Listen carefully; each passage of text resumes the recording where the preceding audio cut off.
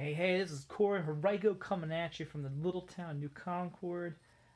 We just moved out here. My wife had a good opportunity going on. Um, Talk to you about a couple little things here. Like, I found these pans. I know, right? Pans? What the heck? This guy talks about psychology and web development. Why is he talking about pans? Pans. Because these pans right here, I'm an entrepreneur first.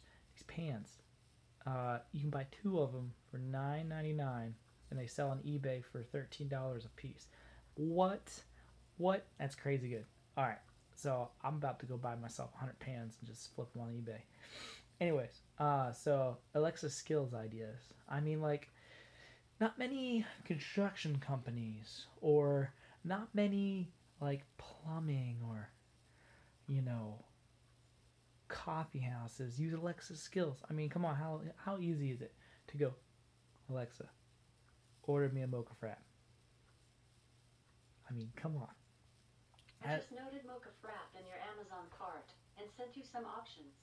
Choose something you'd like before checkout. See, see. I mean, come on. That couldn't have been perfect. And like I need a plumber, or hey,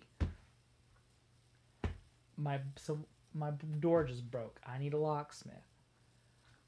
Boom, locksmith. Lead generation like crazy for you guys.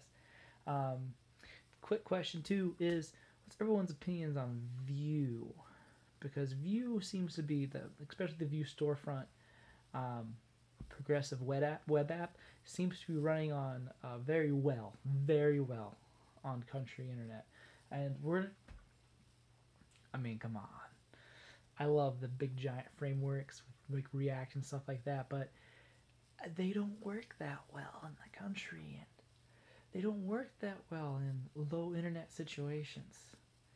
I mean, they're great for cities and stuff like that, but when you have internet and most of the people on that internet is 80 kilobytes a second, it's not doesn't work too well. And Vue works amazingly well and stuff like that. So, food for thought.